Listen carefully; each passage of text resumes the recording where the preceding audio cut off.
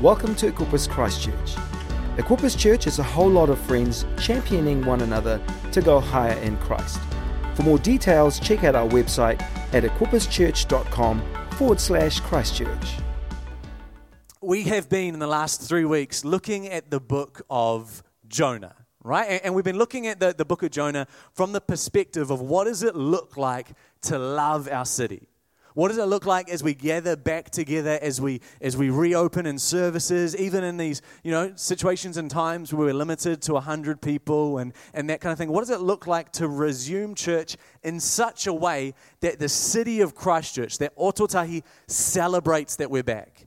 I started by saying I love that across lockdown, we were able to love our city. We were able to do things like partner with 0800 Hungry and taking up a whole bunch of money, over $1,000 to give to them to help with food poverty throughout lockdown. That we were able to do things like minister to the father figures in our city that we're connected with and dropping them care packages and loving on them. That we were able to deliver food to people. We were able to send out meals. We were able to love on the city that we are a part of. And I think that's awesome. And the question that I had coming out of lockdown is, how do we continue doing that? How do we continue to love our city? How do we behave in such a way that the city would celebrate that we're back? And so we've been looking at this book of Jonah, which seems like an odd book to look at when we're asking about how do we love a city if you know the story of Jonah. But we've been finding that God has been speaking through it. And last week I said that the book of Jonah has three main characters. Yeah, we've got Jonah, we've got God, and we've got the city of Nineveh, which is all true, but I did miss out an important set of characters, which are the sailors, right? Jonah, a bunch of it happens on a boat, and there are some sailors on that boat who play a very important role. And so today what I want to do is I want to look at them and their role in the book. So if you have your Bibles, I want you to turn with me to Jonah chapter 1. I'm going to be reading from the Message translation.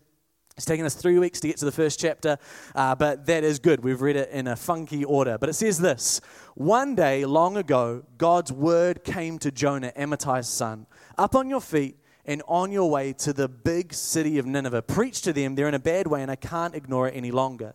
But Jonah got up and went the other direction to Tarshish, running away from God. He went down to the port of Joppa and found a ship headed to Tarshish. He paid the fare and went on board, joining those going to Tarshish as far away from God as he could get, which is an interesting concept. But God sent a huge storm at sea, the waves towering. The ship was about to break into pieces. The sailors were terrified. They called out in desperation to their gods. They threw everything they were carrying overboard to lighten the ship. Meanwhile, Jonah had gone down into the hold of the ship to take a nap. He was sound asleep. The captain came to him and said, "What's this? Sleeping? Get up, pray to your God. Maybe your God will see we're in trouble and rescue us." Then the sailors said to one another, "Let's get to the bottom of this. Let's draw straws to identify the culprit on the ship who's responsible for this disaster." So they drew straws. Jonah got the short straw. Then they grilled him, "Confess, why this disaster? What is your work? Where do you come from? What country? What family?" He told them, "I am a Hebrew. I worship God, the God of heaven, who made sea and land." At that, the men were frightened, really frightened, and said, "What on earth have you done?" As Jonah talked, the sailors realized that he was running away from God. They said to him, "What are we going to do with you to get rid of the storm?" By this time, the sea was wild and totally out of control. Jonah said, "Throw me overboard into the sea. Then the storm will stop. It's all my fault. I'm the cause of the storm. Get rid of me and you'll get rid of the storm." But no, the men tried rowing back to shore. They made no headway. The storm only got worse and worse, wild and raging. Then they prayed to God, "Oh God, don't let us drown because of this man's life, and don't blame us for his death. You are God. Do what you think is best." They took Jonah and threw him overboard. Immediately, the sea was quieted down. The sailors were impressed, no longer terrified by the sea, but in awe of God. They worshipped God, offered a sacrifice, and made vows. Then God assigned a huge fish to swallow Jonah. Jonah was in the fish's belly 3 days and 3 nights. Why don't you bow your heads with me and let's pray. God, I thank you as we come together that you are in our midst. God, that you are speaking. God, I pray that as we set aside this time to look at your scripture, to look at your word, to look at the story that you're telling us, I pray that it would not be my words or my ideas, but that you would speak to us, that we would be drawn closer to you, that you would become larger, that we would be more convinced of the beauty of the cross. God, I pray that you would speak directly into hearts and minds, that you know where we are, you know what we need to receive to move into the plans and purposes you have for us. God, I pray your peace in this room, and I pray your authority over this word. In Jesus' name, amen. So like I said, this is the third week in the book of Jonah, and it's been interesting talking to people about our experience in the book of Jonah. For context, the book of Jonah is only 4 chapters long, so like if we preach one more week, we will have done a sermon a week on a chapter, right? That was a weird way of saying that, but I think you get what I'm saying. And it's interesting talking to people. They're like, man, I thought, Jonah, David and Goliath, Easter, kind of, like Bible basics. That's where we start. Those are easy stories to understand. I kind of thought that I had the story of Jonah locked down. I kind of thought that I understood all there was about it, because we know the story, don't we? It's a simple story. It's like God sends Jonah to Nineveh. Jonah says, no, God, I don't want to go to Nineveh because I hate the Ninevites. That's an interesting thing that we talked about in the first week. Instead, I'm going to go the opposite direction to Tarshish. So God sends a storm, and then Jonah gets swallowed by a whale. And then Jonah's like, oh, God, I'm really sorry. He prays in the whale, apologizes to God, and so the whale spits Jonah out, and he goes on his merry way to Nineveh. And then kind of, story over. Like, it's a fairly simple story. But it's been interesting as we've been looking into it a little bit deeper. In the story underneath the story, we find that it's not a tapped out story. It's not a story that we know all of, but instead it's vibrant and God is doing something in it. And so today what I want to do is I want to look at the relationship between Jonah and the sailors. I want to look at the impact that Jonah had on the sailors' lives, and I want to look at the impact the sailors had on Jonah's life. If you're taking notes today, I've titled this sermon, The World Watches. And as I mentioned it before, right, the book of Jonah is kind of classified as biblical satire. Throughout the whole book, everyone does the opposite of what they're meant to do. All the actions that they do are really exaggerated. They're over the top. They're meant to get our attention in some sort of way. And the first point of irony that we have is here in chapter 1. It's funny. Jonah is on a boat headed to Tarshish. He's on the boat headed to Tarshish. Why? Because he doesn't want to go to Nineveh. He doesn't want to go to Nineveh because the Ninevites are dirty heathens and he hates them. And so here he is. He's on this boat trying to get away from the dirty heathens. And who is he surrounded by on the boat? Dirty heathens. He's surrounded by the dirty heathen sailors. It's funny, trust me. I don't know if that's so funny, Jono. It's funny in a Bible nerd sort of way. Right? And he's on this boat avoiding Nineveh because he doesn't think that Nineveh can or should turn to God. He thinks they're too far gone, they're too depraved, they're too evil. He's cynical. And the book of Jonah is meant to be a mirror to us. Every time Jonah does something, we are called to ask ourselves, do we do that? Is there a little bit of Jonah in me? Is there something in my life where I look out at the world around me, I look out at my society, I look out at my city, and I'm a little bit like Jonah? Maybe I think they're too far gone. Maybe I think that I would be better running off to some idealistic Tarshish where I don't have to put anything out there, where I can just live to myself. We've talked about it a number of times, right? Maybe we should just build Equippers Land. That's not true. We're not going for that, right? Just for clarity, Equippers Land is not policy of Equippers Church. But sometimes it can feel like that's the only response to the Bible. The world is broken and it's hard, and maybe we should just buy a piece of land and go live there, and I don't know, Matt will have to teach me how to milk cows and stuff because I've got no idea how to do those things. I'll do something else. I'll preach to you, right? That'll be my contribution to the community. Please say I don't have to milk any cows. It can feel like we need to enclave ourselves and I'll just look after myself. I'll just look after my immediate circle, those near to me. I'll have some goals, some aspirations. But my purpose in life is just to live a comfy, pleasant life. The only thing about that is there are other people in the boat. Right? Just like Jonah, there are other people in the boat. There are people that you live with. There are people that you work with, people in your neighborhood. And what the book of Jonah is asking us, especially in this chapter, is do you believe that you can make an impact on them? Are we like Jonah? If we're honest with ourselves, do we actually believe that God can change our city? Do we actually want to love our city? And the purpose of the sailors in this story is for God to take Jonah by the ear, spin him around, point him at the sailors and say, you are running from the heathens. Here are some heathens. This is what you're here for, them. He's saying, Jonah, you are here for them. This is your purpose. I don't care that you don't like them. I don't care that you think they're beyond hope. I don't care that they are very, very different than you are. You have no right to be so absorbed in your own goals that you miss that there is a mission in front of you. You are here for them. And I'm really grateful that God says that to Jonah, Because if he said something like that to me, I would feel quite convicted, right? So I can read it and be like, yeah, Jonah, come on, get your act together. Why don't you love on the sailors? Meanwhile, in my life, see, the sailors are here to teach us two things. I've got 2 points today. They're short. The first thing that the sailors teach us is everyone worships. Why don't you turn to your neighbor and say, everyone worships. It's good. See, we see this most pointedly in verse 5. The storm whips up, and the sailors were terrified. They call out in desperation to their gods. Paul says in Romans chapter 1 that everyone knows, that every human knows in their heart that there is something more than what we see. Ecclesiastes says that God has put eternity in the hearts of man. We all know that there is something more to life, that it's not just about the here and now, and everyone pursues something. Everyone is inherently religious. Everyone worships something to meet that need and desire. It's built into us. We have to have something beyond us, something bigger. We all worship, whether we worship work, right? Unless we're working, unless we're producing something, unless we're doing something, we don't feel like we have value. And when we relax, we feel guilty. Or maybe we worship love unless someone is telling us, unless someone is doting on us, unless someone is constantly affirming our worth through their affection, we feel like we don't matter. Or maybe we worship things unless we have the latest car or the latest gadget, or we're amassing something in which we can depend only on ourselves. We feel like the wheels are falling off on life. Or we worship one of the other 1,000 sort of things that we can worship that we seek to bring us meaning but will only disappoint us. Everyone worships.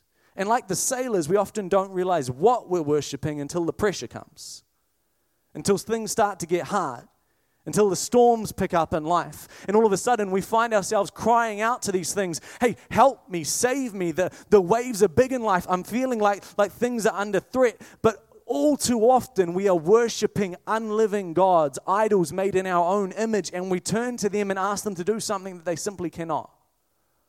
Often those things are good things just simply put in the wrong place. Work is not an evil thing. Love is not an evil thing. Enjoying life is not evil, but when those are the things in which we find our primary meaning, we turn to them to be the ultimate thing and they disappoint us and we crush them under the weight of our expectations and we suffer the consequences. See, here's the important thing that we learn from the sailors. Everyone worships. But not only does everyone worship, worship is naturally rooted in fear. I think, John, that doesn't sound entirely theologically correct, right? I know some scriptures say things like perfect love casts out all fear and there is no fear in love. Like, I'm pretty sure that we're not here meaning to be like in fear of God. I think you might want to take that one back, right? Like rewind it. Let's just cut that out of the recording. No, see, what we see here is that we see it in how the sailors think of God at the end of the chapter. This is human inclination. This is our natural state of relating to something more than us. When Jonah says, throw me in and the storm will stop, they say, oh God, don't let us drown. If we go to the next slide. Oh God, don't let us drown because of this man's life. And don't blame us for his death. You are God. Do what you think is best. Right? This is a telling example because what they're doing is they are relating to the God like they relate to their gods. They are relating to the one and only God, the true God, the living God, in the same way that they relate to their small, unliving idols. See, their gods are angry and vindictive because their gods are made in their image. And so they choose to relate in the only way that they know how to relate to a God, as if the God is like their gods, that he's angry, that he's vindictive, that he can't actually do anything in their life. They don't believe that they have a Father who will listen to their prayers. You know, it's human nature to know that there's something more and to be afraid of it. To feel like we are ants and there is a big boot up there somewhere, and if we don't live perfectly in line with the way that we should, that we'll get squashed. And so we deal with God when we have to. When the storms come up, when things get hard, when it gets hard, we come to God with deals. We naturally try and negotiate instead of trusting and surrendering to him because deep down we're not truly convinced that he loves us. See, the human heart, unless we have a relationship with God through Jesus, is full of fear and bargaining. And I want to say that just because we're in the room today, just because we're gathered together at church, it does not mean that we are exempt from this. This is something that all too often is a natural thing, a natural proclivity in our own heart to interact with God as if He is not the God, but He is a small God that we have made into an idol. We're not exempt from this. We can be just like the sailors, only praying in times of trouble. I don't know about you, I know I've prayed these sorts of prayers. God, if you just get me out of X, Y, or Z, if you just give me this thing, if they just notice me, if you just fix this situation, I'll do whatever you want. I won't swear anymore, not even in my head. Right? I'll go to church almost every Sunday. I'll only take a few Sundays off. I'll go to church, and when I'm not at church, I'll stream church online. God, I'll do whatever you want. All of my life. God, we sing that song. God, take my all, take my best, everything. Just fix my situation. Here is what I'm offering you. Here is what my deal is on the table. God, do you take... It's like we think God is Shark Tank. Like, here's my pitch, God. Please, someone invest in me. It's a prayer of terror. It's a prayer of bargaining, of dealing with a God that you don't trust. Right? We are naturally inclined to do this. How do you know if it's a prayer of terror, right? It's one thing to cry out to God in terror. It's another thing to cry out terrified of God. How do you know if it's a prayer of terror? What happens when the trouble passes? What happens when the storm subsides? What happens when you get out of trouble? Do you find yourself no longer having any interest in praying? Do you find your prayer is answered? You cool off immediately, that God goes back on the shelf because truly He was simply an idol to you, an unliving God, something that you could control? Or on the other side, do you find that in your prayer of terror, if it is not answered, that you get so bitter and so angry with God that you walk away from Him, showing yourself that all you ever wanted to do was to use Him anyway? I think it's all too easy to pray prayers of terror, to live a life terrified even of the one thing in which we should find satisfaction and trust. Even as a people of faith, we can so easily step into this wrong way of relating to God. In our prayer of terror, we say, God, I'll do anything if you get me out of this. And God says, just simply trust me. Simply rely on me. Simply make me your God. Know that I am with you. My ways are higher. And we say, God, I'll do anything but that. Ask me to sacrifice anything. But if you ask me to obey you, if you ask me to trust you, that's too far. I can't give up that because we're actually wanting to control and we're unwilling to trust. You know, Brendan Manning, he puts it this way. He says, do I worship God? Or do I worship my experience of God? Is God a product or is He Lord? Because He can't be both. And it's a real struggle of the Christian walk to be honest about how we're relating to God and to adjust. Because I found in my life, this is not a one-off. Oh, I've realized, God, that I'm treating you like a product. I see that proclivity. I know that I'm doing that in my own life. I turn from that. I realize that way of relating to you was wrong and damaging to me and damaging to my relationship with you. I acknowledge you as God and as Lord. You are not someone who I can pray or bargain with in this place of terror. I acknowledge that. I turn from it, and now I'm fine for the rest of my life. Not how I have experienced it. Right, I'll find that I'm relating to a God in a way in which is not healthy for me, is not true of who God is, that I've made Him less than He truly is. I realize that. I repent from it. I turn from it. I live, and then later on, oh man, somewhere along the way, I didn't make a decision to do it, but this way of thinking crept back in, and I'm relating in a way that is damaging again, even with faith in Jesus. And so I wonder if we can struggle with that in this room. If even in us, our worship can be dictated not by love, not by trust, but by fear, how much more so can it be for everyone else?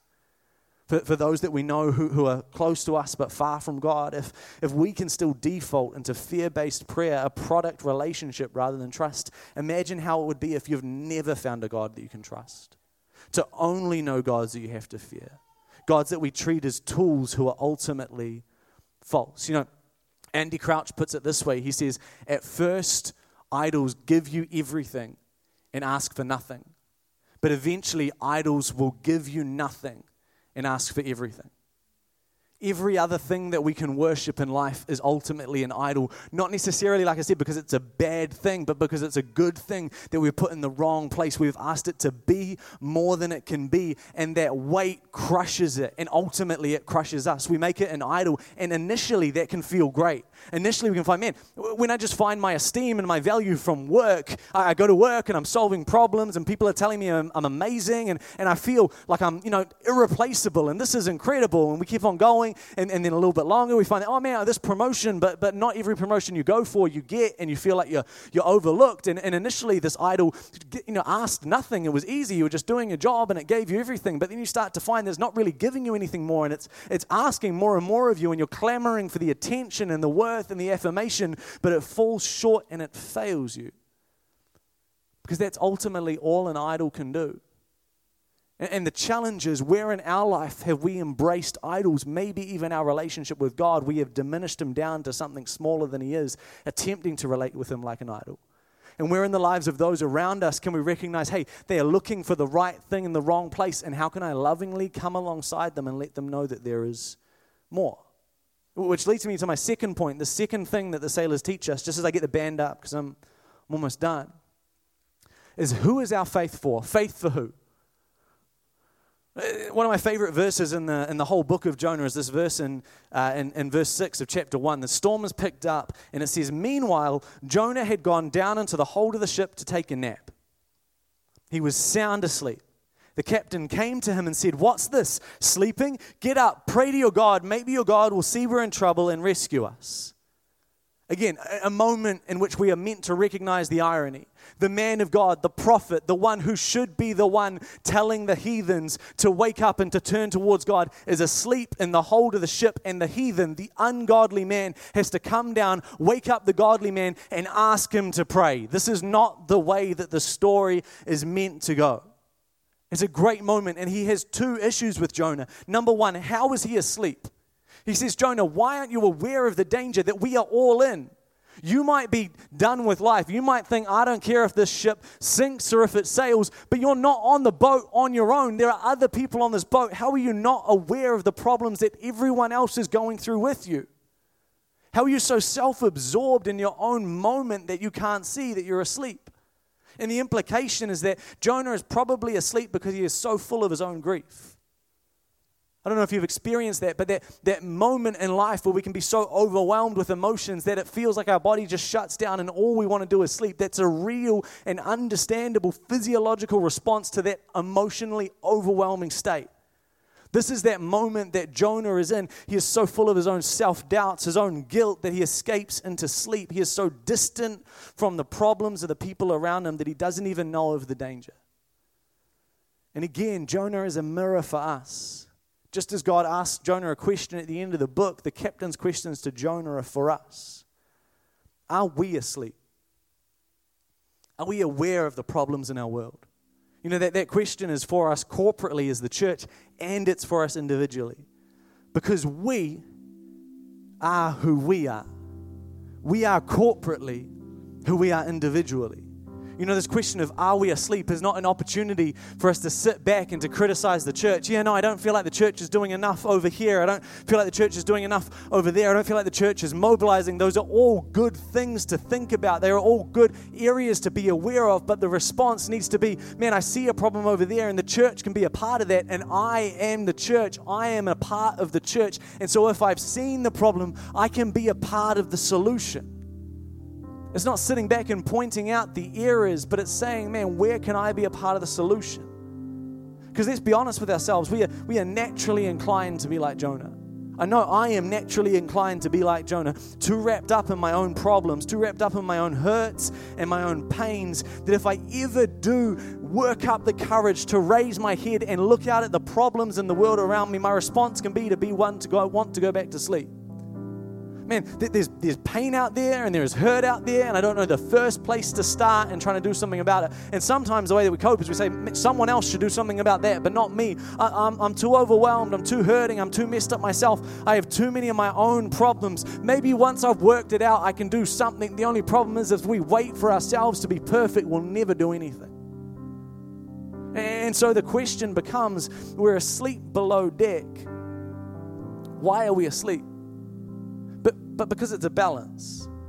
But I'm not saying that we need to be kind of masochistic and, oh man, don't worry about the hurt and the pain in my life. I'll pretend everything's okay and try and help everyone else, because we can't do it on our own. We're not called to solve the problems in our own strength. God says to us in 2 Corinthians chapter 12, verse 9, my grace is sufficient for you, for my power is made perfect in weakness. See, we can rely on Him. It's okay to have problems and pains, but we can't let them keep us down. It's moving in the midst of that, because God also says to us in Philippians chapter 2, verses 12 to 13, continue to work out your salvation with fear and trembling, for it is God who works in you to will and to act in order to fulfill His good purpose. Fear and trembling imply that it's not always easy. It's not going to be a simple thing. It's not necessarily a walk in the park. It's not always sunshine and butterflies, but it matters and it counts. We make a difference. God promises that He is at work in us and through us. He just asks us to act. We can't be asleep below deck. We can't ignore the problems of the world. Even if we ignore them, they're still there. And once we've seen them, there's a responsibility in us to be a part of the solution. The second issue the captain has with Jonah is, why aren't you helping? It's not just seeing the problems, but why aren't you helping? Why aren't you praying for us? Why aren't you doing what you can? And the question I believe comes through the book of Jonah to us is are we helping? Once we're aware of the problems, what are we doing about it? And see, here Jonah redeems himself. The captain says, what are you doing? And then an opportunity presents itself. The sailors start asking him why the storm is happening, and they find out that he's running from God, and Jonah realizes that he can impact those around him. He can do something. He is not powerless, that he can act, and in acting, God will do something. Jonah realizes that he can make a difference, and so he gives himself up. He says, throw me overboard, and in doing so, he helps to save the heathen sailors. It's this incredible moment that is completely out of character for the prophet fleeing from the call to preach to the heathens in Nineveh. In this moment, he becomes the complete opposite of who he is. He's turned upside down, and he chooses to give his life to save the heathens on the boat when he is defined by his hate for the heathens in Nineveh. But in that moment of choosing to go against himself, choosing to seek something larger, something more, something bigger, the result is that the sailors' lives are saved and the sailors are drawn to God. See, one of the theological themes of Jonah is that he is the worst prophet in all of the Old Testament. He is the most incompetent. He does everything in the worst way. He has the worst attitude. He is not an example of a man of God that we would hold up in the Old Testament. He is the worst prophet with the best outcome. Of all of the prophets, no one else sees the transformation, the redemption. Every other prophet is basically maligned and not listened to by almost everyone. And yet here Jonah he basically doesn't even preach. He does next to nothing. He is the worst at his job, and he results in the most transformation. Because I think when we read the book of Jonah, we're not meant to marvel at Jonah. We're meant to marvel at the God who works through Jonah. And again, it's intentionally exaggerated. It's ironic. It's satirical, so that there is no way that we can think, oh, maybe I just have to behave like Jonah. Maybe I just have to walk out onto the street and say, hey, if you don't turn to God, you're going to be destroyed in 40 days. That's the way to preach a sermon to get someone to come to faith. Fortunately, some people have taken that from the book of Jonah, but we won't talk about that today.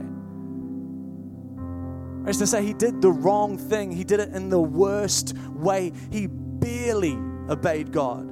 And yet God moved through him to change the world, to see a city overturned, to see a city restored, to see a people redeemed. When we read of Jonah's self-sacrifice, this moment in which he denies himself, operates in a way totally opposite to who he is thrown overboard and is swallowed by a fish, by a whale, spends 3 days in a watery tomb. Someone else is meant to come to mind. Someone else who didn't simply spend 3 days in a watery tomb, who wasn't simply swallowed by a fish, but Jesus Christ, who didn't come to calm a storm of his own making, but to atone for our mistakes, to remove the ramifications of our sin. And he didn't spend 3 days in a whale. He spent 3 days in a tomb. He defeated death itself for us. So we are called to be like Jonah, not to copy Jonah, but to realize that we are not saviors, but we have the mighty responsibility, the opportunity to point to a Savior. To be, as N.T. Wright says, broken signposts who simply point the way to Jesus, knowing that we are not enough, knowing that we could never convince anyone into the kingdom, knowing that it is not in us, but that we point to Jesus. See, church, the world watches. The world has eyes on us. The question is, what are they seeing? Where are we pointing? We are called to point to Jesus, showing a better way to live of true worship, not worshiping the small gods that demand our fear, not making the one true God into a small God and trusting Him as an idol, but trusting Him fully, trusting Him as the God, as the one true God in our life, in our worship, and in our actions, and our faith lived out not just for us, but for others. Choosing to be aware of the problems around us, refusing to be asleep and doing what we can with what we have, which is likely to be inconvenient, it's likely to be hard, it's likely to cost us, but love is just tender emotions until it costs you something and we have problems to solve. There is a world enslaved to gods of fear. And when we do what we can with the opportunities in front of us, we see God move. You are capable of changing things. You are capable of changing the city. You are capable of bringing an overturning, of meeting fear with love, of meeting disappointment with hope, of speaking into a climate and anxiety of division and anxiety, of doubt and of fear, that there is a God who is for us, that there is something beyond what we can see, that there is a God who is beyond what we can ask, think, or imagine, who loves us, who calls us by name, who has a plan and a purpose for us, that we can speak into an environment lacking hope or faith, hope and faith. We can tell them the good news. It's what we're called to do. If nothing else, this chapter of Jonah is meant to grab us by the ear, turn us towards the sailors and say them. To turn us towards the world and say them. The world is watching. What are we going to do? The world is watching. What are we going to do? What are they going to see? Too many people are setting the tone of what the church is known by things that do not draw people closer to God, and we can be angry about that as much as we want, but let's not be known by what we're against. Let's be known by what we're for. Let's intentionally pursue those things that are beautiful, those things that bring honor to God, those things that make God bigger. Let's not choose to defame or go against what they are doing. Let's instead present a more compelling alternative. We serve a God who loves you. We serve a God who's for you. And so, church, with that in mind, I want to tell you about something we're doing at the end of this month, and then we're going to go out with a song of praise. At the end of this month, we're doing a thing called Heart Week. Heart Week is our opportunity to love our city. We're not saying we should only love the city 1 week of the year, but we're saying this week we will be intentional about it. This week we will pursue it wholeheartedly. This week we will do all we can so that we build something in us that can be a rhythm that we repeat, that we would start something now that would make a difference in times to come. From the 25th of October to the 31st of October, we're loving our city. And so what we've asked e-groups to do is to come up with ideas of, man, how can you love your city? How can you meet your city where they are? How can we do things big and small? It doesn't matter the size. God's going to move through it. We're believing for the miraculous. And so what we're going to do in kind of a couple of days, early this coming week, we're going to send out an email to everyone who's getting it. We're going to post about it on Facebook with a number of initiatives that e-groups have come up with to love on our city. And you can feel free to sign up for one that your e-group is doing, sign up for one another e-group is doing, sign up for multiple. You might have something that you're passionate about, you're not currently in an e-group. Let us know about that, and we would love to put weight behind it, because we are who we are. The problems that we see and choose to meet are the problems that we can see and choose to meet. Let's not be asleep. Let's be helping. And as we do, may it be an act of worship that draws others closer to a God who is for them. Would we act in such a way that, like the sailors, the people around us pause and take stock, that they would be drawn closer to God, that they would see the way that we live, and it would be a compelling testimony to them of the fact that there is a living God who is for them, that there is something more, that we would start something in this week which would plant something in us and in this city which would bear fruit in days to come. Church, could you bow your heads, could you close your eyes? The first thing I would like to do is I want to pray for us for boldness, that we would know that God is working through us, that God is working in us, that God is working with us, that it is not the size of our action, but it's the God in the action who is able to do exceedingly and abundantly more than we could ask, think, or imagine, according to His power at work within us. God, I pray as we are here as your people, as we start to think, to dream towards, man, what could Heart Week look like? How could we engage with you in bringing transformation to the city? That the fear, that the doubt, that the worry in us would be met with hope, with faith, and with love. That we would know that we're not trying to do something good enough. We're just trying to do something. And that you are good enough. That you meet us in our action and that you bring transformation. God, to every idea, we breathe on it and we speak life. To every hope, we affirm it. That we would be a people who do not sit back, who do not wander, who do not stay asleep, but we would choose to be awake and to be doing something. To be bringing your faith, your hope, and your love to a world that needs it in Jesus' name. Thanks for listening to this podcast. Check out our website at equipperschurch.com/Christchurch.